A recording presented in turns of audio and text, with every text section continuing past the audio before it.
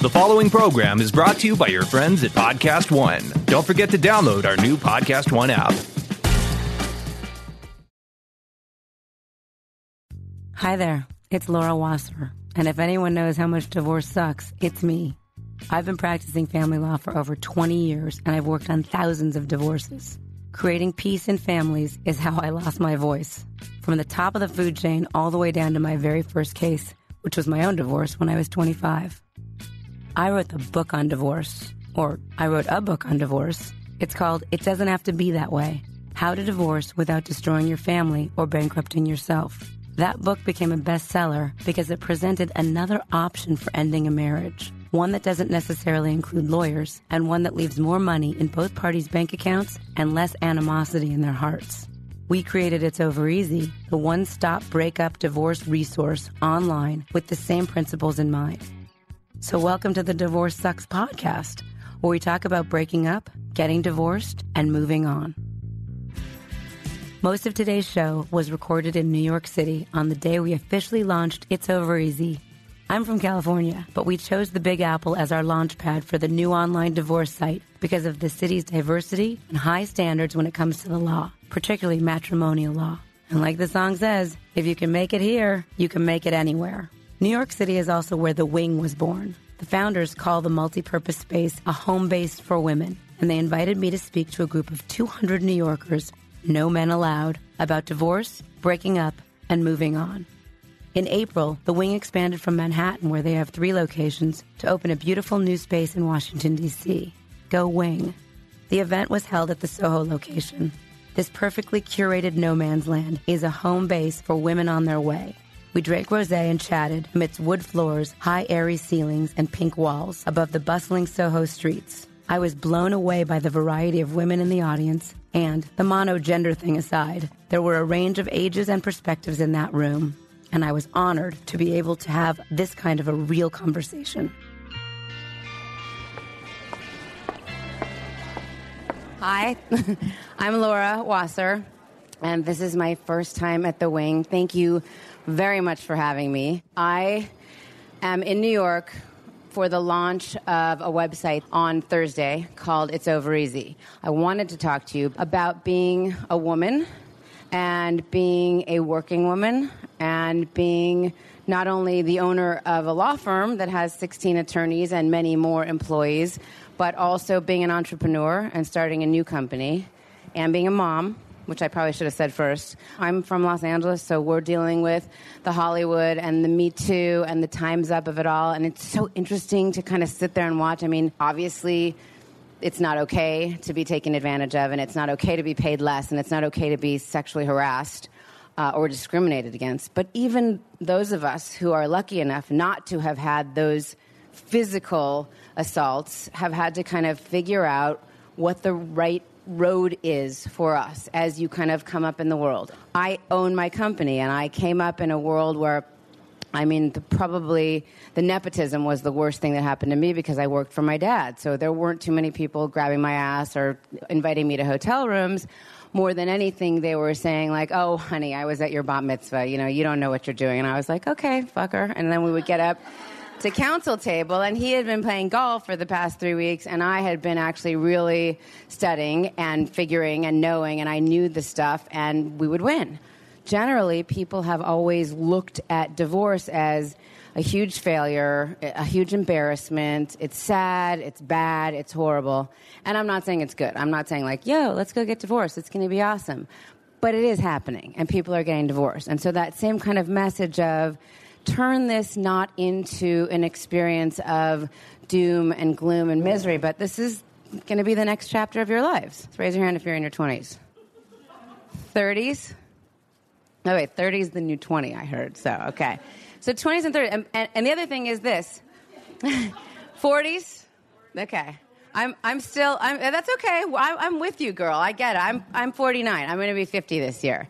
And I was speaking with a young woman today who's 25, and she's getting divorced, and it sucks, and it's miserable. And I was like, oh, your starter marriage. I had that. I barely remember that. That was like a blip on my radar. I didn't have kids with him. We had a gorgeous wedding. There was like 250 people at the Bel Air Hotel. And about 14 months later, right after I took the bar exam, I went and talked to my dad and said, I don't think the whole marriage with Alvaro thing is working out. And he goes, the marriage with Alvaro thing? That's your husband. What do you mean? And I said, I'm no. And he said, well, okay. First of all, does he beat you? I said, no. Does he cheat on you? I said, I don't think so. Does he drink or do drugs? I said, not any more than we do together. I mean, those are the good times. He said, so what's the problem? I said, we're not happy. We're going in different directions. So he said, look, you're passing the bar. You can do your divorce yourself. Have at it. I'm never paying for another wedding. And I've never gotten married again. And as I said, I have 2 kids with 2 different guys. I have a boyfriend now. He's neither one of those guys. I love. I think everybody should get married at least once if they want to. The dress, the flowers, all that stuff is awesome. But I do believe that you pick your own path in life. And this young woman that I was talking to today, 25, man, you have so much more life to live. I didn't even have my first child until I was 36. There's this whole learning curve that we're going through now as parents and as women and as people, kind of figuring out a new way to be with a lot of the old things that might work well, but also some of the new things that might be incorporated into that are going to be better. And you particularly, those of you who raised your hands who are in your 20s and 30s, and those of you who are in your 40s and even 50s and are here tonight, which clearly means you have a young and awesome spirit, we are going to be the people that move that needle. We don't have to have the right answers. We have to know that if we have open minds, that we have the power to make changes and the power to have positive influence on what's going on in our world for ourselves and for other people. And again, this is the moment. This is the moment right now. I want to be able to do something now that gives a little bit back and that does change the face of divorce. That's why I created It's Over Easy. That's pretty much what I have to say, and I know that was a lot in a little bit of time, but if you guys have questions or you want me to talk about anything specific, you let me know, whether it's divorce, entrepreneurship, being a mom, being a professional, law, whatever it is. Yes. Hi, so I'm one of the rare people that is going to a divorce. I'm in my 30s, and so we've been separated. And I guess one of the things I'm wondering is, you kind of touched on it before, it's really hard to find information online about, especially like certain laws in New York and things like that. So that's the first thing, like, where can I find like a lot of information? Please go to itsovereasy.com. We have a lot of information. We launch, and again, like it's free. You can read about it. There's no commitment. You don't have to do anything. We also do have a referral wall. There are a couple women here tonight that I know that are matrimonial attorneys in New York. More than anything, what is important is for you to have an education about the law in the state you live in so that you can find out about child support, whether you're paying it, whether you're receiving it, spousal support, equitable distribution, how things get divided. Educate yourself, find out. It's Over Easy is a good place to start, and then we will lead you to other links and other people that you can talk to, because when you have more information, you will feel so much more empowered going through this. I also would say, I don't know if you're in therapy now, one thing I say to all new clients when they come to me is be in therapy. It is the gift that you give yourself, like going to the gym once a week or getting a massage once a month or a facial or whatever it is. Be in therapy. Have one person that you can have. They don't even have to talk. It could literally be a crash test dummy. If you get a great therapist, that's all the bonus. But somebody that you can just have cone of silence and just kind of projectile vomit how you are feeling once a week and be able to have that moment of letting it all out. So instead of stuffing it down, it's huge. And if there is in your neighborhood or area any kind of a support group through your church or the local high school or the local college or whatever, join it. Ask for help, ask for support. I think that those 3 things will get you through this process. And then know, if you're in your 30s, you got a whole life ahead of you, baby. There's going to be more people to partner with and love and have a wonderful time with. This is not the end. This is just the beginning of the next chapter. Thank you. That's kind of what I was wondering. I'm like, is it the end of the world? It's not. It feels like it. And it would be weird if it didn't feel like it. You don't want to be the person that uses abortion as birth control, so to speak. I went to high school with those girls. You don't want to get married just because you can. At the same time, it would be, you have to know that you will come out of this. This too shall pass. Hi. I'm one of the 20s, so I have a different question. I am hoping to go to law school, and so is my friend Amelia over here. So as future female lawyers, I wanted to ask you a little bit about your experience in the profession, how you think it can change in kind of the context of the Me Too movement, how it has changed. It's like a pretty conservative profession. So yeah, I'd just like to hear about your take on that.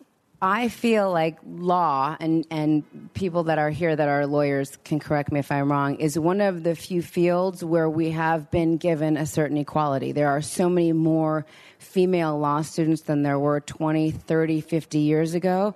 My graduating law school class at Loyola in Los Angeles had more women than men.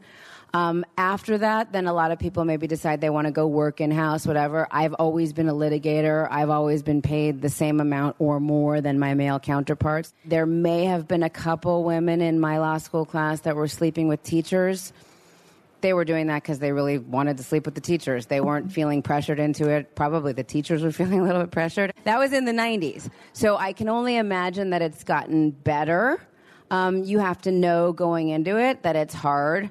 I do believe, and I know this is a broad generalization, but I think that the female mind and the way that we kind of weigh things and the way that we tend not to be as black and white as the male mind enables us really to have a great understanding for presenting two sides of a story and analyzing fact patterns in a legal situation, whether it be a torts case.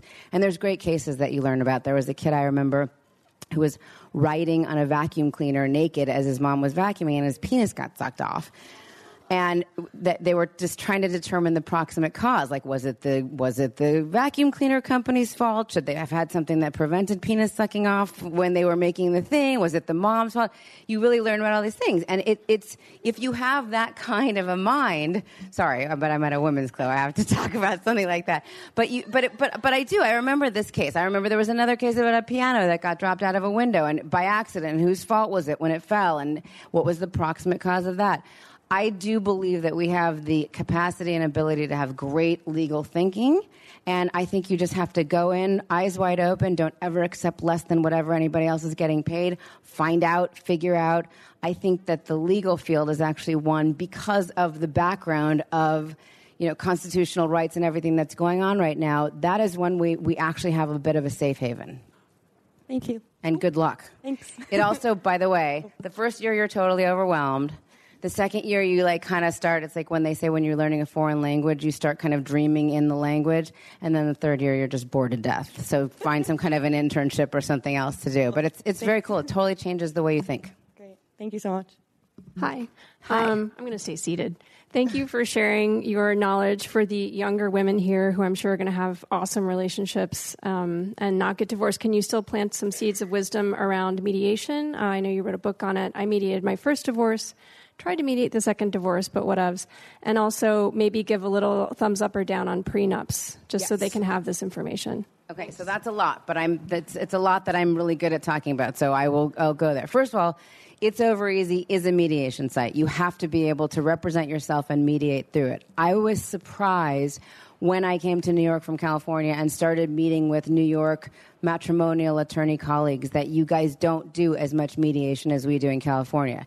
And one of them, he was an older man, said to me, well, that's because we don't smoke as much pot as you do in California. And I was like, no, that's because you're just having a good time charging all these people to be a fierce asshole. But most of my cases, we mediate. Most of my cases end with mediation. We hire a retired judge, and even though they both have lawyers, the parties will come in and work with their lawyers with a mediator. It makes so much more sense in terms of cost effectiveness and risk exposure than going to court and having a judge make a decision when he or she is under very, very strict timetables. The dockets are so crowded. So mediation is perfect, and that's why I came up with It's Over Easy because I do believe that people today, if given the knowledge and the help to get through it, can do it on their own. It's Over Easy has mediator assistance, so we can help you and give you information to help you and your spouse work it out. So I love mediation. I think it's the only way to go. There's lots of different levels of it. Again, if you've got expensive lawyers that are helping you mediate, or you're mediating as a self-represented litigant,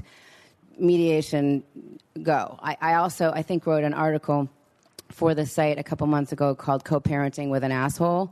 That's the same kind of an idea, which is sometimes you can't mediate. Sometimes the other person really just is a fucking asshole, and you can't mediate with him, and you can't show the light. I still believe you take the high road. Two wrongs don't make a right. You move through it as reasonably as you can, and then you get out. And then prenups. Okay, so prenups have a bad rap. Oh, you're pre-negotiating your divorce and you're planning ahead and da-da-da. I will say this. Many couples don't need prenups. If you start out in a relationship and neither one of you has anything, you may not need a prenup. Maybe you agree that whatever the law is in your state is something that you're cool with applying to you. But you have to know what the law in your state is. And it's so interesting to me that people get married, and when we get married, we have to pick the venue, and we sign a contract for the venue. And then we have to pick the florist, and we sign a contract for the florist. And then you have to pick the string quartet, and you have to pick, even you often will pay the clergy person that comes to marry you, and the cake and the dress. All of these are contracts, and you're probably reading them over pretty carefully and going, I can't believe it's going to cost so much to get married. It better be worth it. It better be the most fantastic, wonderful, perfect princess day of my life. And hopefully it will be. But you're also on that day entering into a contract with the person that you're marrying. And do you know what the law is? Do you know what the terms of that contract are? In California, the terms of the contract are whoever makes more money is going to support the other person if you guys get divorced. In California, the terms of that contract are when you get married, everything you make from that day when you say, I do, you have to split with the other person. If you didn't know that when you got married, you missed a huge part of the whole Marriage 101 situation, and most people do. And I have a ton of women who are the breadwinners in their family, who went to college or grad school with some great guy, and they were the star power couple, and they were going to do great and whatever, and they moved to L.A., and she got some power bitchin' job, and he decided he was going to write a screenplay. And he's been writing that screenplay for about 12 years, and they've got 2 kids, and she's bringing him the bacon, and she's paying the nanny, and she's still arranging the play dates, and she's still figuring out what the appropriate nanny situation is, and he's still writing the screenplay. So she comes into me, and she is every woman in this situation, and says, I got to get this albatross off from around my neck. You have to help me. I cannot be with him anymore. He actually did not change his underwear for 3 days in a row last week and sat on that couch writing that fucking screenplay.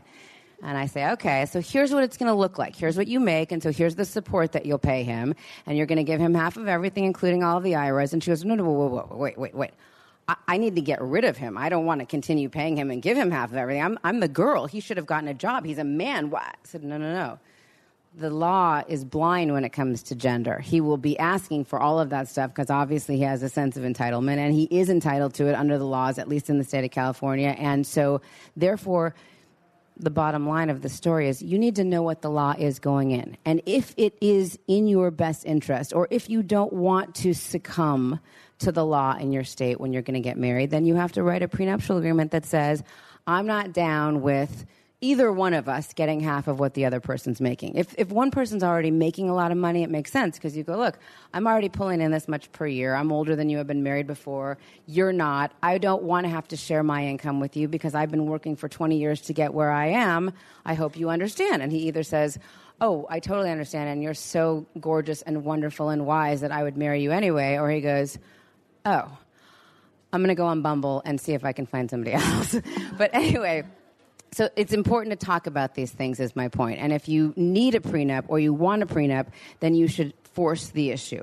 The other thing to know is, even if you don't have a prenuptial agreement, it's super important to have some of those not at all sexy conversations about things that are going to happen during your marriage. Because yes, that day should be your perfect princess, flower, white dress, tulle, diamond-encrusted day.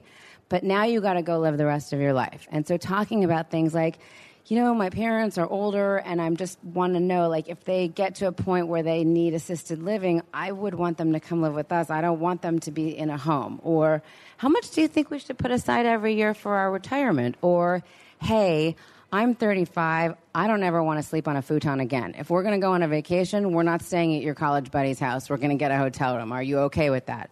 People don't talk about these things. It's not fun. It's not interesting. Are our kids going to go to private or are they going to go to public school? Are we going to raise them Jewish or are we going to raise them Hindu? How is this all going to work? Have those conversations. Whether or not you reduce it to writing is secondary to having a common understanding of what your expectations are.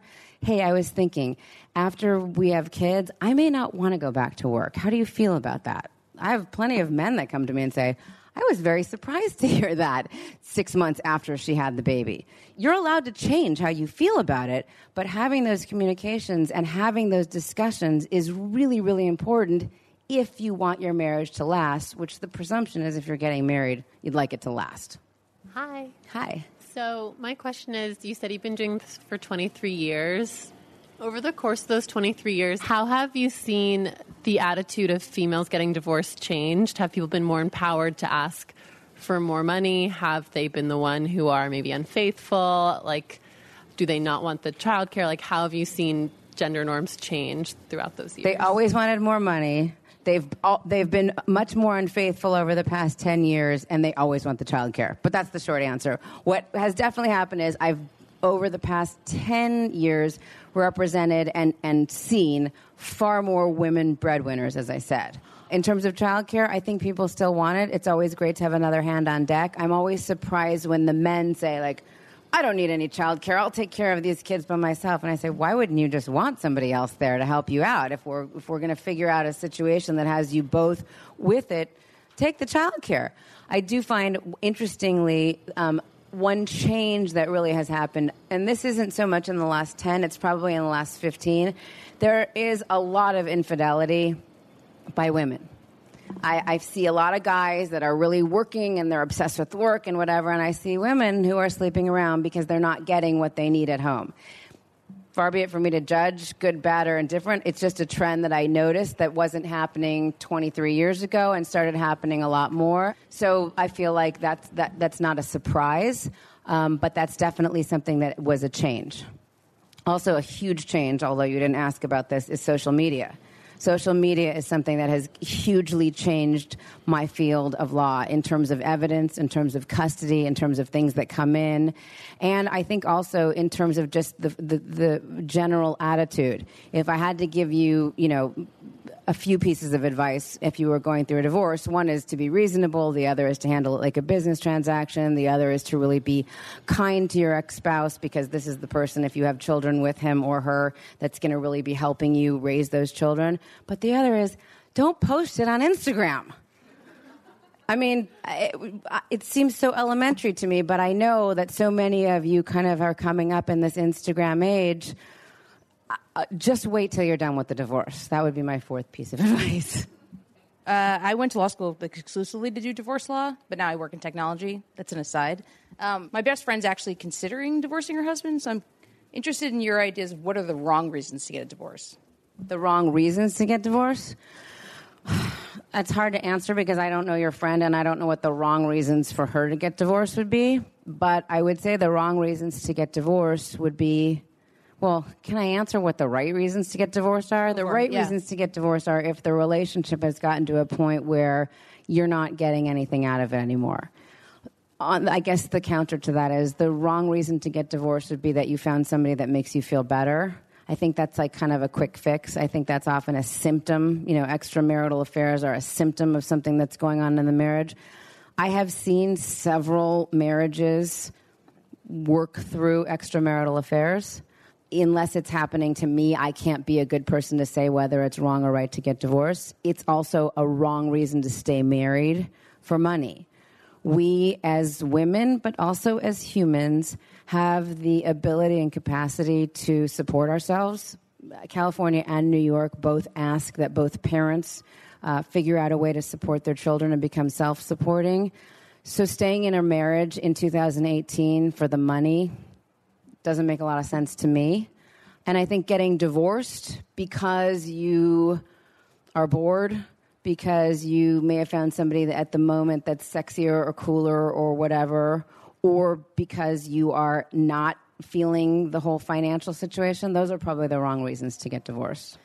Hi. I'm 26 and I'm getting divorced, and it's been pretty bad, but I was the breadwinner, and I was the one who wanted to get divorced, and he was really not wanting that, and so I've been trying to be really kind, and he's been asking for all this stuff, like all this money and furniture, and I just say yes because I want to be nice, but how should I be kind and also like protect myself? So you can be really kind emotionally. You may not need to be so kind financially and materialistically. I think you need to find out what the law is. One thing I find is really, really effective in dealing with somebody who's hurt and angry is saying, let's separate the heartbreak from this for a moment. We are having a business transaction here. You have taken the couch. You have taken the coffee table. You have taken the bed. I am really trying to be nice to you because I feel badly about this. But the fact is, both of us are the reason that this relationship didn't work.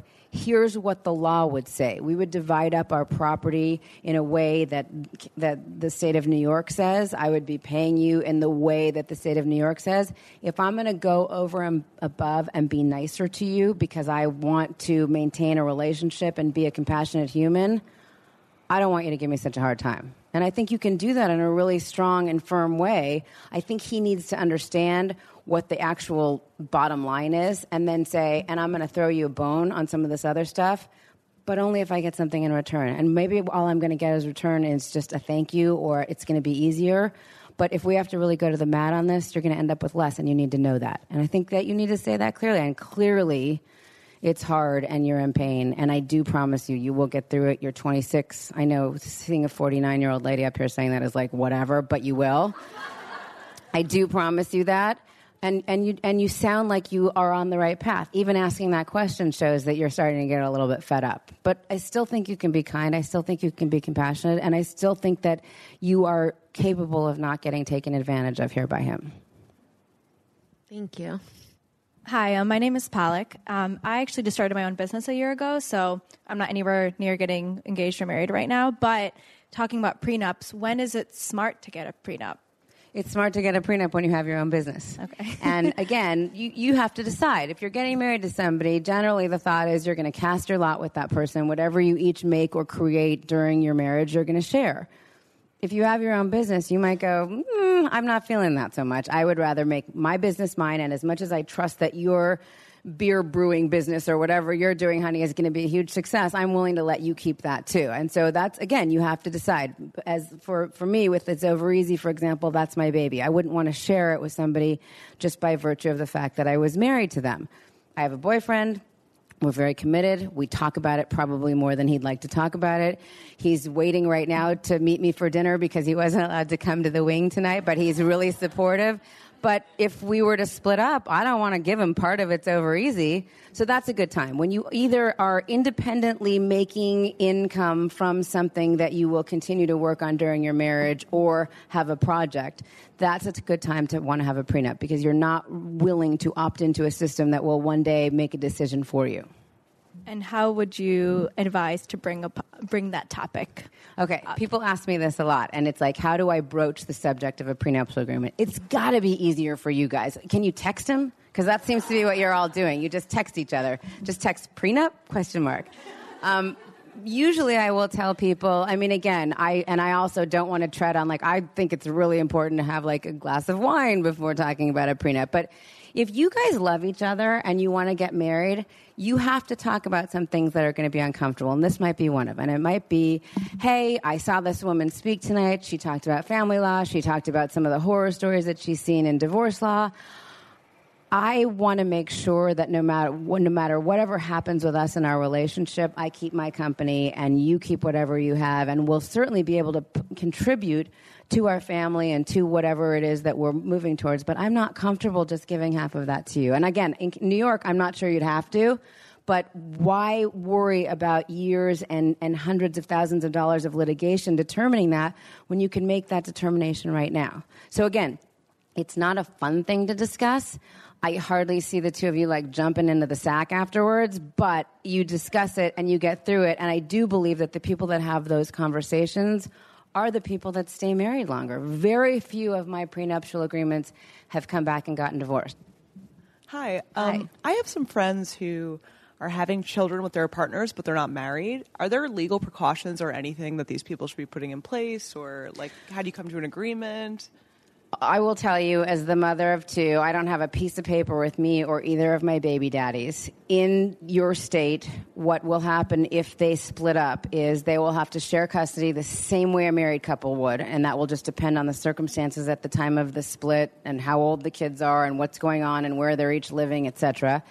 And the parent who earns more income will have to supplement the other parent's income to pay for the kids. So it really makes no difference if you're married or not.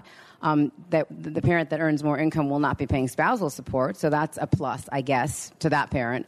But no, the rules really are the same with regard to child support and child custody. I believe that in New York State, it's the same way as in California. When you have a baby in the hospital and you're not married, dad has to sign something called a declaration of paternity. Dad is also likely going to be on the birth certificate. So if you really are partners in everything except for that whole marriage thing, then you're both raising the kid. The kid belongs to both of you. Sometimes if those people split up, I'll say, maybe you should get a judgment of paternity just to make sure it's all kosher. But like I said, I know they say like the son of the cobbler never wears shoes or whatever, but I don't have that, and we've been doing okay. Hi. From a prenup perspective, are there any additional protections that you would advise for same-sex couples? Additional protections for same-sex couples. So we've been doing in California, they haven't been called prenups. They've been called partnership agreements or cohabitation agreements for years. And so now that the law is the same for same-sex couples, it's so much easier. So a lot of the precautions that we had to look into before, like, you know, in California, if you're going to split your estate with somebody, you have to split it, and then that person would be taxed as a gift because you weren't married. We don't have to worry about that stuff anymore. It's actually been so much easier for us now that same-sex marriages are legal. No, I don't think it's any different, and I might be missing something, but my same-sex prenups that I've done and my same-sex divorces that I've done have really been very much the same, with the exception of some old judges that just don't get it. Definitely, if you are thinking about having kids, there is a whole body of law regarding eggs and embryos and putative parents and all those kind of things to look into. That law is still evolving, and it definitely needs to be examined. But in terms of just the marriage, I think in New York State as well as in California where I practice, there wouldn't be anything additional that you'd have to look at, because once you're married, you have the same insurance and retirement benefits and estate benefits and all that kind of stuff, which is really great for someone like me who's practicing divorce in those states. Hi, I'm Julia. I don't have a question for you as a lawyer, but I have a question for you as a woman who's kind of like forged her own path and did things her way. I can do that. So I'm in a relationship. It's on the track to marriage, but I never thought I'd want to get married. I'm also a child of divorce. My partner is very, very traditional and will definitely want to get married. And what's happening now is I have a lot of friends that are single. We're pretty much the same age. A lot of my friends are single or dating and kind of thinking about things way in the long term. His friends are all married, getting pregnant, and there is so much pressure from them and his parents and even my parents to get married. And when are you guys getting engaged? Like, we're just waiting for that Instagram post. And I know what my priorities are, and like, I know, I know we're not ready for that, and I don't know if I want that, but it's so hard to block those things out in the moment. And I just have to share this story because this is like the lowest of the low. We were all taking a group photo with his friends, and one of his friends was like, oh, married people in the front, like, you can go to the back. Like, how do you and again, I'll go home and like, I'll rationalize that that's dumb, but in the moment, how would you handle that kind of pressure? Well, again, I'm in a different situation than you. I have been a not married person in a relationship for years. I would probably say, like, what a stupid thing to say. And generally, the people that are talking about how happy they are in their marriage and how, like, great marriages are probably not that happy in their marriage. But who knows? Maybe that guy was really happy and he just really liked married people. But in listening to you and listening to you, what you said and your story, you said something very interesting, and I'm not even sure that you're aware you said it. You said, I know we're not ready to get married. So you know. And again, in relationships, we do things for our partners. And I think you're supposed to. You're supposed to make sacrifices. You're supposed to do things for your partners. Getting married isn't one of those things. And I think you need to have a heart-to-heart. Again, his friends can be assholes, and so can his parents. But the two of you are the people in the relationship. And you need to say, like, I love you, and I want to be with you. I am not ready to get married. And you have to respect that. If you can't be with me any longer because I'm not willing to post that Instagram post with the engagement ring on, then that's a problem. Because while you're asking me to, like, change and make what may be a sacrifice for you, I'm asking you the same thing. Who's going to give on this one? Can I follow up? Sure. Also, how do you deal with making sure you don't feel behind? When you said that you had your first kid at 36, my mom had my brother at 36, and that sounds great. But there's so many women, again, from his group of friends that are 27. Are they like Amish people? But it's so weird. It's like, I'm not engaged, I'm not married, I'm not pregnant. Am I behind? Like, is there something wrong with me? You're not behind. And again, I can't tell you because I'm not in your body. I was married at 25, and we had this great wedding, as I said. We never even talked about having kids. How whack is that? He was Roman Catholic, I'm Jewish. We never even talked about it. Like, how would we raise the kids? So that, to me, was an indicator of something. I was not ready to have kids. I was dating and fooling around and being a crazy woman for at least another 10 years before. And even then, the guy that I had the kid with was like, hey, we love each other. We're super cool together. We both have the same goals. We come from similar backgrounds. Let's have a kid. And at that point, at 36, I was like, okay, maybe the clock is ticking a little bit. By the way, I had my second kid when I was 41. And I was fine, and he was fine. And I do believe, for me, that made me a better mother. I would have been a train wreck mom if I had a kid that young. Doesn't mean you would be. Doesn't mean other people are. There probably would have been other things I could have done as a mom and as a probably younger grandmother like my mom is to my kids, because she had me when she was 21 years old. So you get it on both ends. There's always benefits and detriments. For me, I had my first home by the time I had a kid. I had been working already for probably 10 years by the time I had my first kid. So if I needed to take off to go to circle time and preschool or whatever, I took off. I was already a partner at my firm. That, to me, was important. And I do know, for me, that makes me a better parent because I had a little bit of experience under my belt. I knew who I was. That comes from not so much what the circumstances are. It comes from the shoes. No, I'm just kidding. It comes from knowing who you are and being comfortable with your decisions. And you will be, because what you said it. You said, I know we're not ready to get married yet. That was so reassuring. Thank you. Uh-huh. Hi, I'm Amelia. I was kind of wondering if you think there's anything important regarding like finances at the beginning of a marriage that you think is important in terms of like divorces, or I don't know, because you said like really figuring things out at the beginning and like what you're comfortable with. And I was wondering, just because people don't really talk about the financial aspects. No, because it's boring and it's not sexy and it's not fun. You will be having some conversations at the beginning of a relationship, even before a marriage, if you're going to live together, date. Talk about it, because it really is important to know what expectations are, and people aren't always on the same page. If you really want to be saving a certain amount for each year for something, or saving a certain amount so that you can go on a great trip or retirement or whatever it is, and he's out blowing it all at the bar, that's something to be discussed. For me, if I were a young person getting into a relationship, even before marriage, if I was living with someone, if I was sharing expenses with someone, I would want to be having those conversations. Hi. I'm 37 and an attorney, going through a divorce, the breadwinner, the one who initiated the divorce, and also about to embark on what is clearly going to become a custody battle over my son. And I think what I liked about my attorney at first was that she was very reasonable, and it's how I practice. I'm a corporate attorney. And now it's becoming clear that I maybe need someone more aggressive, and I don't know when it's time to pull that trigger and switch. How old is your son? 21 months. And what would the custody battle be? What does your ex see as being the fair split? Well, he's been entirely, pretty much absent up until now. He actually has 2 kids from another marriage, and there was a custody battle there as well, which I didn't know at the time. There's been a lot of manipulation and lies. And so now, in hindsight, a lot is coming out. And he has been generally absent with regard to our son, like I assume he was with the other ones. But now I think he's pushing for more custody because he wants the child support from me. I had him sign a post-nup at some point because his ex-wife was actually trying to access my income in court when he could no longer pay her child support. And so there's been a lot of extenuating circumstances. And I'm just kind of getting to the point now where I'm wondering if my attorney is aggressive enough. Right. Before you switch attorneys, I would ask that you maybe, are you guys in any kind of co-parenting counseling or anything else? And I know it sounds to me like the article that I wrote about co-parenting with an asshole might be based on your situation. But I mean, is there any, because if you say to this guy, look, the more we argue about this, the less money there's going to be for me to pay you as child support or for me to put away from him for college or anything else. Yeah, I've tried all of that because what it comes down to is I'm going to be solely financially responsible for our son, and I've kind of tried to beg him not to tie my hands while I do that.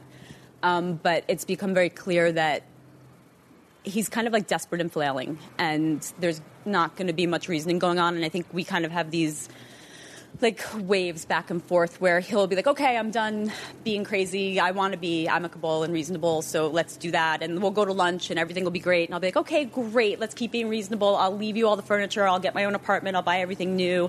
And then I turn around and I get punched in the face. And it's just like these like waves back and forth. And every time he kind of puts that forward, I am like, great, yes, let's do it this time. And then get punched in the face. And I think this was kind of like the last time that, you know, I'm kind of like, I don't see any more light at the end of the tunnel, and I don't know that I see any more hope in terms of him becoming reasonable. Reasonable without third parties showing him how to be. Right.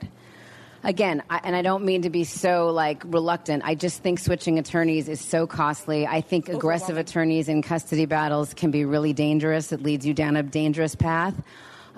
I think that if you can weather this storm a little bit longer and enjoy the days of him saying, I'm going to be reasonable, whatever. I also think that particularly in New York, a little more in California, where they still lean a bit towards what's called the tender years doctrine, the fact that your son is still under 2 might be helpful for you in terms of having more custodial time. Have you ever tried, and I know this, it hurts even to say it, but have you ever tried saying to your ex, like, I will give you money as though you had him more of the time, but just don't fight me on having him more of the time? Yeah. One of the things I actually wanted to offer at one point was to take base child support off the table so he wouldn't owe me anything as long as he just kind of backed off of trying to drag him back and forth. But my attorney shied away from it and was saying that she didn't think that his attorneys would agree to trade financial aspects for custody. Right. It wouldn't be a trade. It would be like, as you said, taking it off the table and trying to settle this part first. And again, the initial reaction might be like, I'm not doing this for the money. But if you actually did that, and again, child custody and child support are always modifiable. And if you establish a pattern of being the primary parent, even if it costs a little bit more right now, that would be what I would recommend. Again, I don't know any of the players. I don't know who your attorney is now. I caution you not to go down that rabbit hole of switching, getting a new person up to speed, and hiring somebody aggressive, which generally is not a great idea when it comes to custody, because these are just people who pound their chests and they're not really thinking of what they leave in their wake, which is just bloody body parts.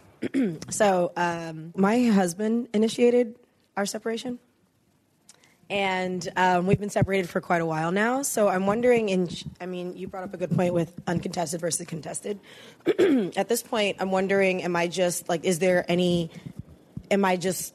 fighting a losing battle? I know without knowing the details, but am I fighting a losing battle, based on like me feeling like I was done wrong? Like, do I have a dog in the fight? Or should I we don't have kids, we don't have assets, we have nothing. So the reason that you guys have been separated for a long time and it's not done is just because you're pissed? Kind of? Yeah. And he was trying to, do something. I don't know. So do I have a dog in the fight? Should I just, give up the ghost and just go for it? I don't think you should give up, but I think you should move on. Now, again, I don't know the facts. If he tried to do something to you that wasn't right, that's not okay. but you're not going to exact your revenge on him by your failure to move forward with the divorce process. Let's think of another way to get revenge on him. Yeah. No, just kidding. Yeah, if he's trying to do something that's going to be taking advantage of you, besides just saying this marriage is over and we need to be done, then you need to fight that fight. But if it really is just, I'm not going to make this so easy for you, we're not getting divorced because you want it and I don't, and you wronged me, I think you need to move on. And not because you're resigned or because you're willing to lose, because he's not worth hanging on to anymore. Just move on. There's so many other things waiting for you on the other side. Get what you need out of the settlement and then be done. You're not actually making him miserable by hanging on. He may say he's miserable, but he's already moved on. Yeah. Thank you so much. Just in general, what other tough conversations should you have before marrying someone? The tough conversations I would have would be those about, and again, you can't know everything at 20-something years old, and you can't intuit every possibility that could happen. But you might want to say, so what's your policy on the whole adultery thing? Because for me, I feel like if I found out that you were sleeping with somebody else, I would be done. Porn. Huge reason people get divorced. People aren't getting divorced because of porn. People are getting divorced because their feelings are hurt because nobody ever said to them, I really like porn. Can I just do porn? Can I watch porn like an hour a day and then I'll come back to you and I'll be with you? Nobody's having those conversations. And then when they catch them and they go through their cookies on their websites and whatever, they see all this porn and they're feeling betrayed. Counseling, communication, having conversations. I don't know what's going to be tough for you guys. Religion, friends that are platonic relationships that might turn into something else. Anything you think of, any book that you read, any article you read, talk to your mate about it. Have these conversations. It's very interesting to see what he or she is going to say, and it will inform how you deal with issues. And then, of course, there's going to be a zinger that you just never even thought of. And you can go back to some of those other conversations, but you're in a relationship with a guy and you're talking about how do you feel about other girls, how do you feel about porn, whatever. He brings home you walk in and he's with a dude one day. You never thought that was going to happen. How do I address this? Just talk to each other. It's so important. And again, it's not always that fun, but I promise you, and I've lived for a very long time, longer than most of you, not as long as some of you, actually probably longer than anybody here. But anyway, it will absolutely, maybe not you. Okay, I have a common bond with you. Thank you. Okay, I'm 49, so you're give me inspiration. If you have these conversations, you will only gain. I don't believe that you will ever come back and go, oh, I wish I never even would have brought that up. You might think that in the moment, but later when you think back on it, you'll be like, remember when we talked about that porn? I knew that was going to be a problem with that porn, something like that. Or I was checking out that guy. I thought he was just looking at his blazer. He was looking at his butt. Whatever it is, have those conversations because they just add to the richness that's your life, and they will equip you to deal with things either with your spouse or if you move on from your spouse. Well, I think I'm blessed. I don't know, but I've been married for 30 years. You're blessed. We got married when we were 22 and 23. So the point is that what I haven't heard, I've been crying all evening because these beautiful young girls going through such hardships, so young in their marriages. So everything is not rosy in a marriage. It's work. I told my husband, I've been with you longer than I have been with my parents or my brothers, because you live together for such a long time. What I don't hear tonight is where's the compassion for each other, the decency to work things out no matter how hard they are. I don't hear it. Is this what is happening today? It's an interesting question, and I have had people say that to me, can't you just make it work? It's not the same as when my dad said, well, he's not beating you and he's not doing drugs. It's, can't you make this work? And I say to people when I do prenups or when I'm at their weddings, this is the hardest job you will ever have. This is a commitment you make. You have to work through it. And I don't know what's happening in these relationships. I love that these young women have a place to come and people that they can talk to and listen to and commiserate with.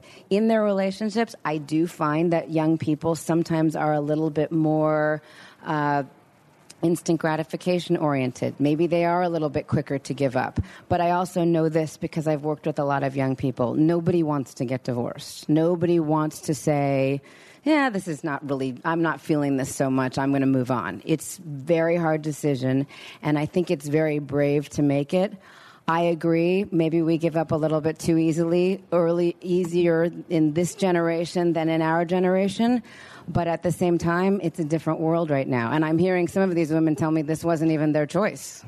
It's very important to raise boys being feminists and loving women and respecting women. So I don't think you'll have as many divorces. I hope not. And I hope that whatever the women in this room are going through their divorces, again, you will never make the same mistake twice.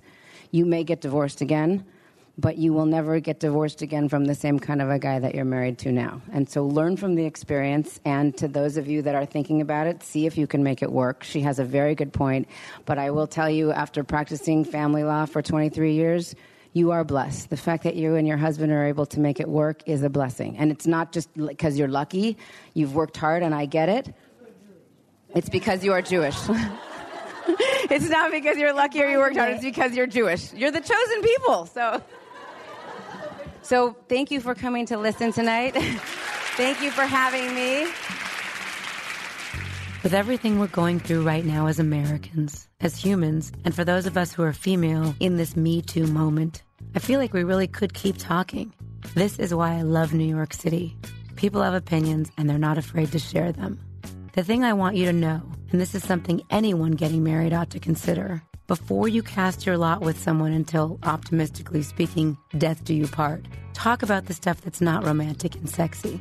Prenup or no, the list of things I gave these young women are just examples of the things people don't talk about before they get married. My thanks to Audrey and Emma at The Wing, and my deepest gratitude to my dear friend and colleague Judy Smith and her phenomenal, relentless team, especially Rosemary and Connor. Hi guys, for all of their hard work to help me tell the world about It's Over Easy and to get me to dinner on time that night. We're not promoting divorce, but the reality is it's happening, and we're determined to make it easier for people. The Divorce Sucks podcast will be back in New York in 1 month. In the meantime, you can find information and insights on our blog at itsovereasy.com. Tap the subscribe button on the podcast and tell your friends too as well. You can also ask me anything at It's Over Easy on Instagram or Facebook, and we'll discuss this season right here on the Divorce Sucks podcast, hosted by me, Laura Wasser. Thanks, and remember, it doesn't have to be that way.